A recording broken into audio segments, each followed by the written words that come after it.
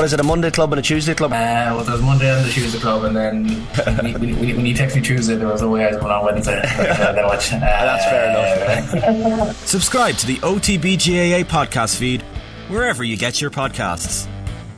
Rugby on Off the Ball. With Vodafone, main sponsor of the Irish rugby team. We all belong to the team of us. We have asked Rory O'Connor of the Irish Independent, though, to double job. He's just finished reviewing the papers and now he's here in studio to talk Ireland 19, South Africa 16. You are very welcome once again. Thanks, Joe. I haven't left. No. Just to get the ball rolling, some reaction from last night then. Johnny Sexton in the post-match press conference, he was asked about the fact that world champions in town, big game, Ireland having to underline their number one status. So where does that rank in the, many at this stage, big wins in Johnny Sexton's career? Yeah, it's a good start to the year. That's it really. You know, it's we've got to keep building now, keep our performances improving, and you know, we won a Triple Crown last year, but you know, we want to do something in the Six Nations. It's not. We talk about the World Cup, but it's a good bit away. Like we need to stay present and try and keep winning. You know, it's, you don't get many chances in an Irish jersey, and you want to win when you're in one. So we need to keep building. Hopefully, get some bodies back over the next couple of weeks, and you know, 2 massive more games. Did you talk about Jimmy O'Brien? Yeah, his versatility is pretty unique. Like he's played, I think he's played 10 for Leinster as well. He's a fantastic footballer. We thought he wasn't phased, but he told us he was shitting it after the game, which was news to me because I was praising his calmness. But anyway, so it was. Look, he came on and just like ducked the water. He was straight into it. He knew what was going on. He knew everything. He just did his role really, really well, and fair play to him. Like to come into most people get their first cap in a smaller game, or thing. He gets it against the world champions, and what a amazing performance by him, and it was good for Conor because I thought he was really good for how long he played, 30 minutes, and good at that. He had to come off with an injury on his 100th cap. It's cruel, but he can be unbelievably proud of the milestone as well. We're building well, but we have to win. You have to win trophies. We had a Triple Crown, obviously very pleasing last year, but if you're talking about championships, Six Nations, Grand Slams, World Cups, we've done nothing really. So you can't compare it to teams that have won before. That's the key to being a good team is winning trophies, and we haven't done it yet, but we're building hopefully towards that. Nobody getting carried away with themselves. Yeah, it was very noticeable at full time. There was barely an arm raised. It wasn't euphoric in any way. I mean, the crowd was going ballistic around the place, but the players on the pitch, whether it was through fatigue or just the reality that this was a one-off game in November, and while it was a great achievement, it was just a one-off game in November. It was noticeably muted, and I think that's probably a good thing that they're not, that there is at the start of a window, the start of a season, that the Six Nations and the battles against England to come are the ones that will define, and silverware will define their own greatness. That they've achieved an awful lot as a team, and they're building something, and they play a lovely brand of rugby, and they're very easy to like. I guess they, like us, have been burned before by peaking in a year out from the World Cup. I think that's very evident when Sexton speaks, and I think as captain he sets a very good tone. His post-match, he speaks when you have been around for so long, and he's clearly a really intelligent fella as well. He has the gravitas. I mean, he was asked way more questions than Andy Farrell in the press conference yesterday. That just, shows the status that he has in Irish sport. And I thought he struck all the right notes yesterday. I mean, they want to win the Six Nations now, and then it's about the World Cup, and it's all part of building towards something. So they were impressive yesterday. He made the point elsewhere that Ireland didn't play extraordinary rugby here. There was a degree of grinding this out, and that's very pleasing. The first 15 minutes of that game, it looked ominous. South Africa had all the territory, had all the possession. Ireland had made 50 tackles in about 15 minutes. It looked almost unsustainable. There was that passage of play in the Irish 22. It was phase after phase after phase after phase. And that South African blitz defence was squeezing up, and I think there was an injury and almost a chance to draw a breath. And gradually across that first half, Ireland began to steady the ship and then grow into the game.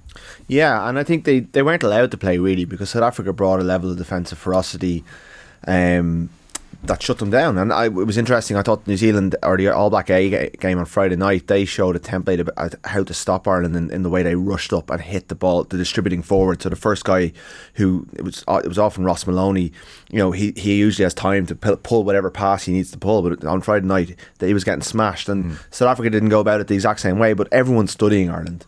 It was really noticeable at the URC launch earlier this year. All of the URC teams were watching Ireland and trying to attack like Ireland. So they've now reached a point where, because they've been able to beat the All Blacks in the way they did, because they play such unbelievable rugby, everyone's studying them, and some teams are trying to copy them, and other teams are trying to figure out how to stop them.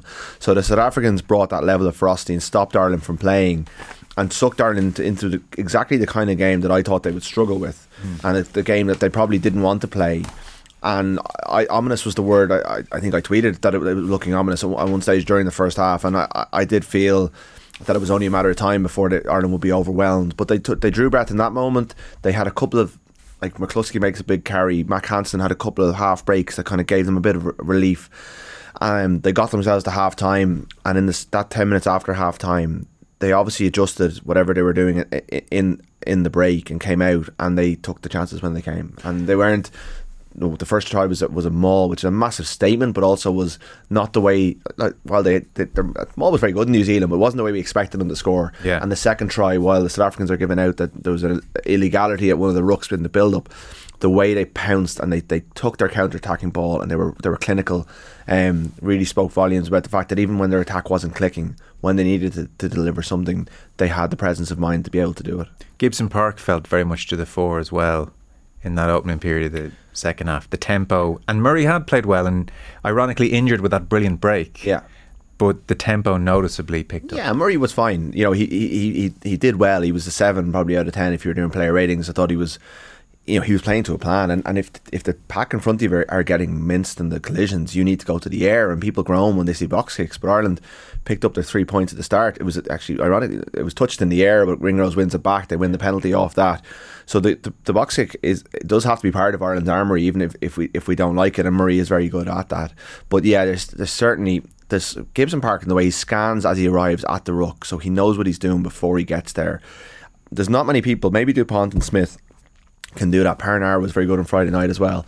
There's not many people who are able to do what he does, and Murray, I don't think Murray has that in his locker. Murray's very good at a lot of other elements of the game. He's a stronger defender. He was very, that break he made was excellent, and it was really sad to see him come off when he did, but it didn't weaken Ireland. And Gibson Park, for all that he hadn't played a minute all season, brought an electricity to it, and like he's in the top 3 scrum halves in the world now. I don't think there's any doubt about that. How New Zealand never let him go is just a mystery, really. It speaks to the resources they have, and Farrell spotting him and putting him in when he wasn't even starting for Leinster is a real feather in his cap, of a kind of an endorsement of how he's able to see a player. Johnny Sexton there referenced Jimmy O'Brien, so I mean, Ireland threadbare at centre. This was a real test of strength and depth. McCluskey went off. It was about 27 minutes on the clock. You're bringing on O'Brien.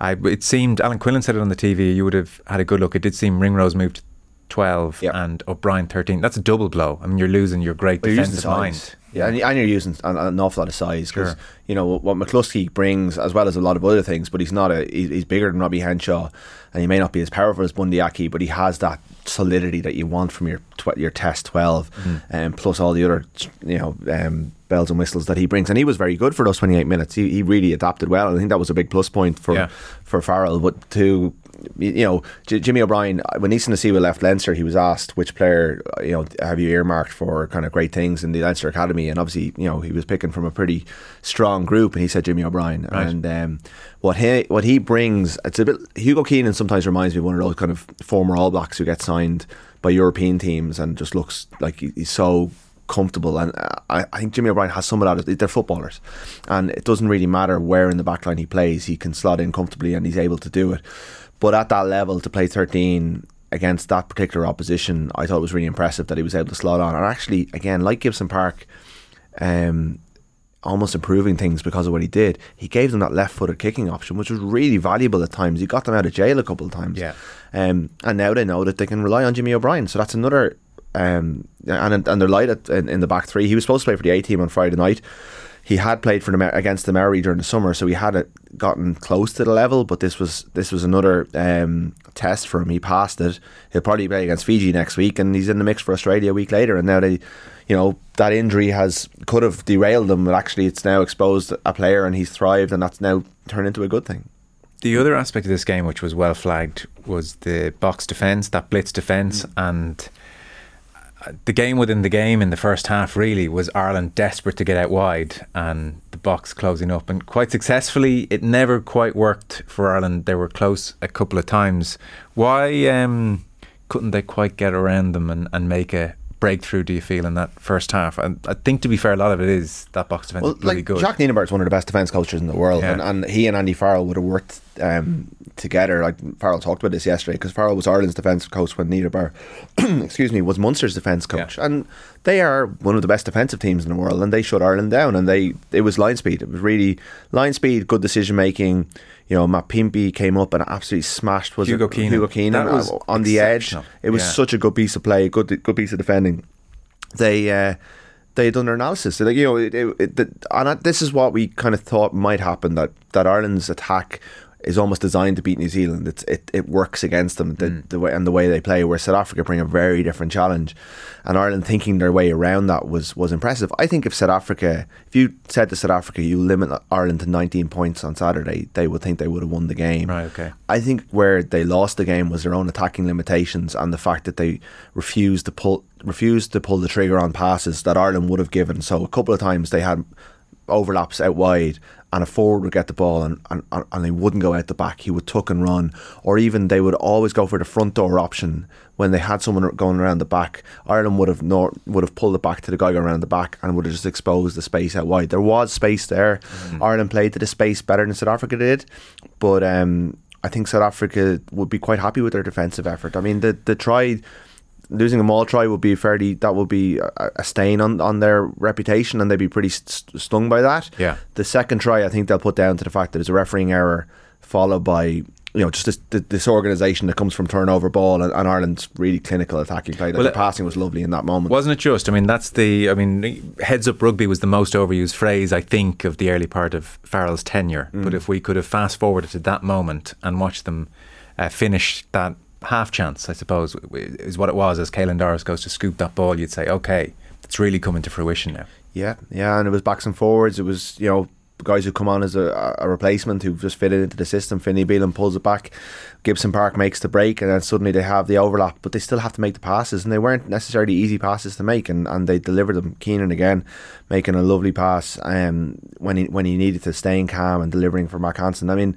that is the hallmark of this Ireland team, and it was just one of a few moments where they flowed. You wouldn't say they ever really got into that flow that they showed New Zealand yesterday. No, but they did enough to win the game. They got back up. They got that 3 points from Sexton. They had an out half who was able to kick his goals. I know he missed 2 touchline conversions, but they were difficult kicks. Whereas South Africa didn't have a goal kicker on the pitch, which again was a fundamental mistake, which you would imagine they're not going to make in 10 months' time. No, I would think for all his brilliant feat, that could be a day remembered for Damien Willemse when it comes to selection again. Yeah, so certainly 10. 10, yeah. As the second half progressed, the 2 tries happened. The other question mark, I suppose, was not just about Ireland up front, but the strength in depth of the bench, and that holy trinity of do not get injured for Ireland is Sexton, Porter and Furlong. Furlong got injured, Bealham came on, and in fairness to him, I think we can be a touch less worried now about Finlay Bealham when he has to come on. He's not, no one's Tadhg Furlong, but he certainly held up his end of the bargain in the scrum and in the general exchanges up front. No, and he has done fairly consistently. And what we wondered was, when they go up to this level against South Africa or France or even in England, when he comes up against the monstrous players that he's playing against, would he be able to cope? But Kitsov had a bad day yesterday, but he is renowned to be one of the best scrummagers in the world. Ulster have just given him a 3-year deal. He is, and he's an unbelievable signing, and he started the game really, really well. Yeah. It was clever from Bealham. I don't think he ever got on top of Kitsov, but he was able to almost trick him into making mistakes. He lost his feet at one of them. and he dealt with it. There was one scrum where they got into a bit of bother, but other than that, they were able to kind of negotiate that area of the game very well. And like, you're looking at the weights of our second rows are just so much lighter than the South African second rows. They're not really, there's no scrummaging lock in there in the same way you have with Etzebeth. And yet Ireland were able to cope, and they've obviously worked really hard on that area under John Fogarty over the last 18 months. I mean, the first test in New Zealand didn't go that well in the scrum. Over in Twickenham, there was a bit of a disaster. Only for England, we're down to 14 men, I think. That could have been a much different result. And I think France will feel they have Ireland's number. But if you can come up with strategies to cope, it won't be the ending. And that's what the fear has been, is that, like the World Cup final, that you come up against a team like this, they'll just squeeze and you won't be able to cope. And Ireland coped, and their maul defence was exceptional. There was a moment, I think, around the hour mark when Oxche and Manambi came off the bench and they won the first scrum. And I think you had that World Cup final thought. Yeah. And then Ireland did brilliantly at maul, turnover, another scrum, and Ireland won the scrum on the hour mark. Yeah. And that felt like a big moment in that game. That said, South Africa came, you felt they would, they emptied the bench. Johnny Sexton had an interesting comment as well after the game. He said, we probably didn't play our best rugby, as you said, Rory, but he said that's also a very pleasing thing, because maybe a couple of years ago we would have crumbled or not shown the guts that we did there. So that was very pleasing. I'd say a few former teammates are thinking, yikes. But Ireland just had to defend for their lives in the last quarter, it felt like, at certain points. They managed to do it. There was a moment where Gibson Park had to tackle someone about 4 times his size. August Smith, yeah. Which looked no fun. So there was just a degree of bodies on the line to this performance, and South Africa could easily have scored. They didn't as it happened, and so everybody's happy. But to what extent does that allay fears against bigger teams? I was actually in the press conference, so I had the opportunity. I didn't press him on that and say and ask him what era was he talking about. I would suggest he's probably thinking about 2020, when they went over to Paris for that Six Nations decider in lockdown and wilted. You know, they kind of went to pieces that day. And Stockdale a full back day. Yeah, and the second, just the second half, they just got worse and worse. And things got wrong, and then he got taken off and lost the head. And Farrell said after that, we went into our shells. That was the big quote that night. Yeah. And they'd been broken by England the previous year, so they were very low on belief and confidence, and they weren't the unit that they are now, and they didn't have a bench. Their bench was coming on, it really wasn't strengthening things, whereas they seem to have found a combination on that bench that is coming. It's not, like Farrell said on Friday, I'll never call them the bomb squad, or Thursday, but they are a collection of good forwards who don't have the size of the South Africans, but they are effective. So and they've worked a lot on their mental strength. They've brought in Gary Keegan, the guy who built the high performance unit for Irish boxing, worked with the Dubs. He's referenced continually. They've hired a full-time sports psychologist, the RFU, who works with all of their teams across the different factors. They've put a lot of resources into building resilience, building that word that everyone's using in every line of work, but that's part of it. And I think they showed resilience yesterday. I think they showed that they are mentally stronger than they have been. Maybe, I think under the previous regime, that level of disruption may have thrown them off course, but because they don't play to quite the level of prescription, they kind of found their way through it, and that was pleasing for them as well. Makes them more adaptable almost. Yeah, absolutely. They had to think their way through that game, and they had to take some punches and come back and counter punch. And Neil Francis in today's paper has described them as light heavyweights against heavyweights, and there was a bit of that. They had to be tactical, and they were smart. And look, they've one of the smartest rugby players in the world, operating at an incredible level at 37. Still bravely taking the ball to the line and finding holes in a very good defence, and that's an integral part of it. Johnny Sexton was excellent yesterday, and that's that can't be. I think sometimes we almost forget about him because he's been there for so long and he's so consistently good. But it's really, no one's getting too excited. We talked about this in the pay-per-view. No one's getting too excited by the fact that we've beaten the world champions, because everyone knows what the draw is next year.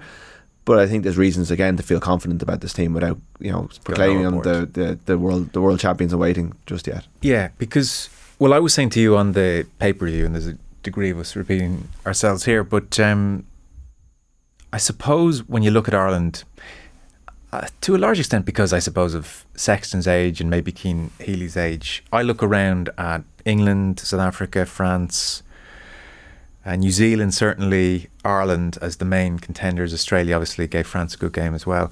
And it does occur to me that if you said to any of those teams, do you want the World Cup this month or do you want it next year?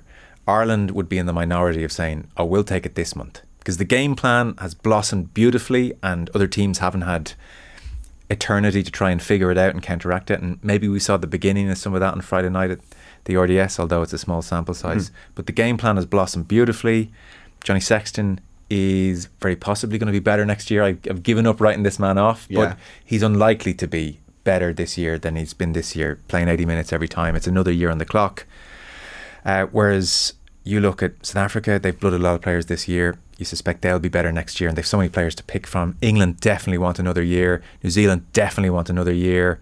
France, you weren't so sure, but I would say their age profile means there's no reason they won't be better again another year. So look, peaking is maybe the wrong kind of thing to focus on, because you can't say, well, let's not be as good this year because it will automatically follow that we'll somehow be better next year. You have to be as good as you can be, and the team deserve all the plaudits in the world for that. I suppose the best way to put it is, as I've put it, I think they would be in the minority who would say World Cup this year, right now, would be better for us than in 12 months. They would like to have Ronan Kelleher available. They'd like to have Ian Henderson available. They'd like to have Keith Earls, Andrew Conway. But I guarantee you in a year there will be the same percentage of injuries. Injuries happen. World Cups generally you get to with 1 or 2 gone, but largely you get there with your full complement. But I'm just saying they're players who could come in and strengthen it. If you have Ian Henderson, you're 23 yesterday, you've a better. I don't know. Kieran Treadwell did okay. He was beaten on the line for that Lou Diego or that Franco Mostert try. But Ian Henderson's a better player than Kieran Treadwell. So you put him either in the starting team. It gives you options. You either move Byrne to 6, or you bring Byrne off the bench, or you bring Henderson off the bench. That's an option. You've got Rob Herring did very well yesterday. Ronan Kelleher is an upgrade on him. That's improving your tight 5. So there is room for improvement just in terms of personnel. There's another year as Sexton gets older. I guess it's not going to compensate for that, but there are young players who will be a year older and a year more ready, and will have a year's worth of rugby, largely with Leinster under their belt, to be more ready for the World Cup and add to Farrell's options. So there are ways that Ireland can get better personnel wise. It's whether they can take their game any further. You know, they think that they have room to improve in their game, and that they can refine what they do more and more. Now, one of the big lessons we were told after the 2019 World Cup was that Ireland failed to evolve their game in 2019. That they basically finished 2018 and said, right, we're ready. And they tried to sit on that, and they tried to keep doing what they were doing. And England exposed it in the first game. They found a way. Ireland can't do that. And I think yesterday showed that they don't have just one night to win, and that's a good thing. But also, when they play South Africa in the World Cup World Cup pool game, and that's not actually the most important game, really. Freudian slip of the conversation. Can we clip that up? Yeah, that's it. Wow. When they play them in the World Cup finals next year, and it's not the most important game, but it's going to be a bit, because once they beat Scotland, they'll be out of the pool. Yeah. South Africa will have a 10 who will kick goals, and they left 7 very kickable points out there, whereas Ireland really took most. I know they missed, as I said earlier, they missed those two conversions, but really they took the points that were on offer over the course of the game. It's up to them to keep adding layers to what they do, and to keep moving and not staying stale, not staying still. Maybe that's personnel, maybe that's finding another Mack Hansen, or finding another. This time last year he was barely mapped, and now suddenly he's one of the best wingers in the world, and Farrell has been able to do that. So there's a year to not quite a year to go, but there's still a lot of rugby to be played between now and then. There's a lot of time for them to refine it. They just can't sit on what they have. And yesterday wasn't like that 2018 win over New Zealand, when it felt like they were just the best team in the world. Yesterday was more, let's dog it out, but South Africa are still coming at them right at the end. Like, South Africa didn't die wondering. They kept going, and they'll feel like a lot to get better with. And then their system is much different to ours. They will have that World Cup warm-up period, and that rugby championship beforehand will be so valuable for them, because that will be time together, whereas the Irish players are hot-housed largely in one place for most of the season, and play together an awful lot. So a lot of the advantages Ireland have are negated in the build up to a World Cup. So would you take a World Cup this month or in 12 months? I think you would, yeah. Like, if you were offered one, I mean, it's very much a hypothetical. I don't think World Rugby are going to do it for us, but for the purpose I think you would, yeah. Like, I think right now they are. I think no one wants to play them. Like, they are, and what they also are is great to watch. And I think there's you have to admire what Farrell and Mike Catt have put together. They're a very likeable team, and where, like, South Africa are brutally effective, but they play awful rugby, and Ireland managed to they played a little bit of awful rugby yesterday to win the game, but you'd back them against anyone right now. When everyone's back at their level next year, that might not be the case, but it's looking good. But then, I was probably in here 4 years ago saying it was looking good as well. So I think we're all burned by those experiences over the years. Rassie Erasmus has tweeted a video of the Irish try where Doris scooped the ball up, the Mac Hansen try, and the implication is not impressed, not happy with the consistency of the referee. Yeah, I mean, South African seem to be just obsessed with referees, and look, referees make mistakes, and everyone ends up on the end of bad decisions, and this looks like it is a bad decision. Dan Sheehan seems to come into the ruck, kick the ball out, and Doris pounces on it. And I think it's not quite the last play, but one of the last plays, or one of the decisive plays in the end game. A South African player gets punished for doing the exact same thing. So it is an inconsistent application of the laws. But for the team that's won 3 World Cups, and the country with like the most outstanding array of rugby talent in the world, to think they're on the end of some sort of conspiracy theory is just hard to take. And Rassie Erasmus, who is a very impressive figure in many ways, like, I just don't know how many favours he's he's playing to his base maybe, and he's riling up the troops back in South Africa to go on social media and abuse everyone and anyone and undermine the officials. But he'd be better off showing clips of his forwards not throwing passes they should have passed. He'd be better off showing clips of Damien Willemse missing kicks that he should never miss, and Cheslin Colby. I mean, they lost the game themselves. Like, the referee makes mistakes. Every referee makes mistakes over the course of 80 minutes. Test rugby's unbelievably intense, and referees are going to make mistakes, and it's not going to make their lives any better. Well, to the contrary, actually, during a line series, the referees came out and talked about the immense pressure. And it worked, I guess. Yeah. But I mean, like, it was their mental health was under genuinely serious pressure. Yeah. And so, going on Twitter, so he says, tough test match, thanks for all the support from South Africa, thanks to our supporters at the Viva. You definitely understand the game, and it's great to play in an atmosphere like yesterday. It surely was a game of big battles and small margins. And he shows the 2 clips. Yeah. Ireland getting away with the offence, South Africa not. Why, given his stature, does he feel the need to try and set the Twitter mob on a referee?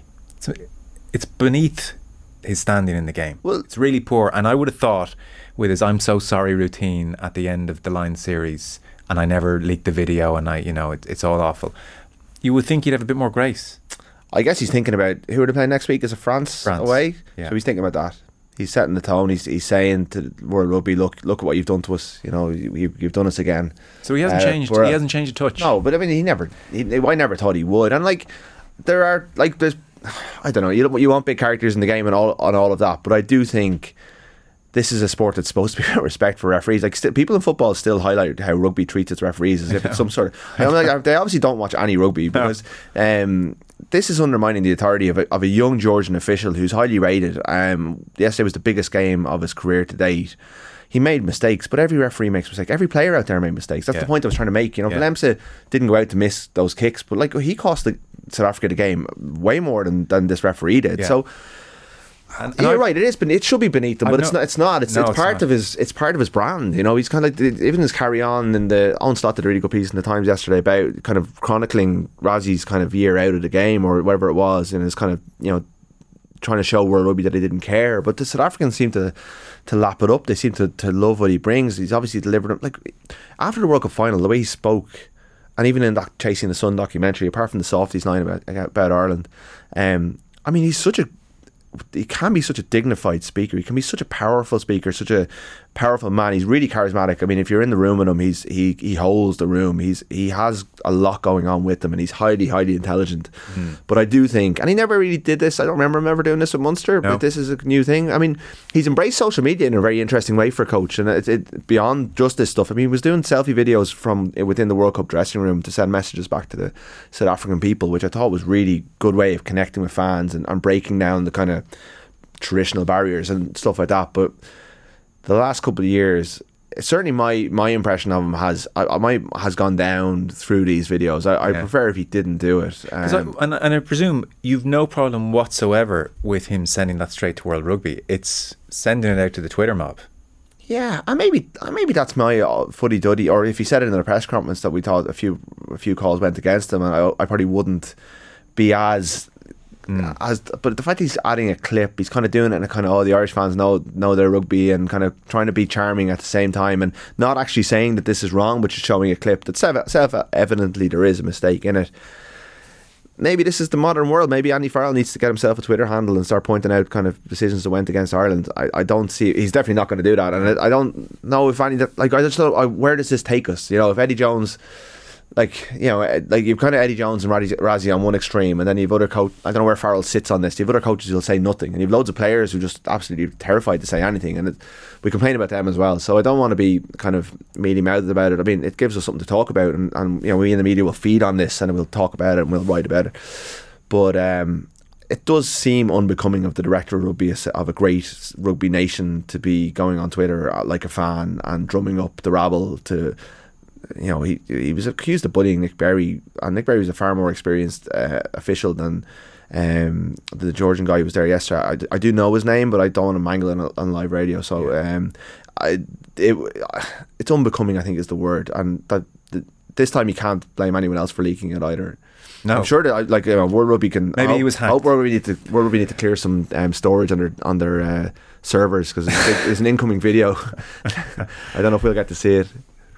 So we're pretty much out of time. Our rugby coverage with thanks to Vodafone, main sponsor of the Irish Rugby team. We all belong to the team of us. Rory O'Connor of the Irish Independent, thank you for reviewing the papers, and thanks for staying on. Appreciate it. Cheers, Joe. Rugby on Off the Ball. With Vodafone, main sponsor of the Irish Rugby team. We all belong to the team of us.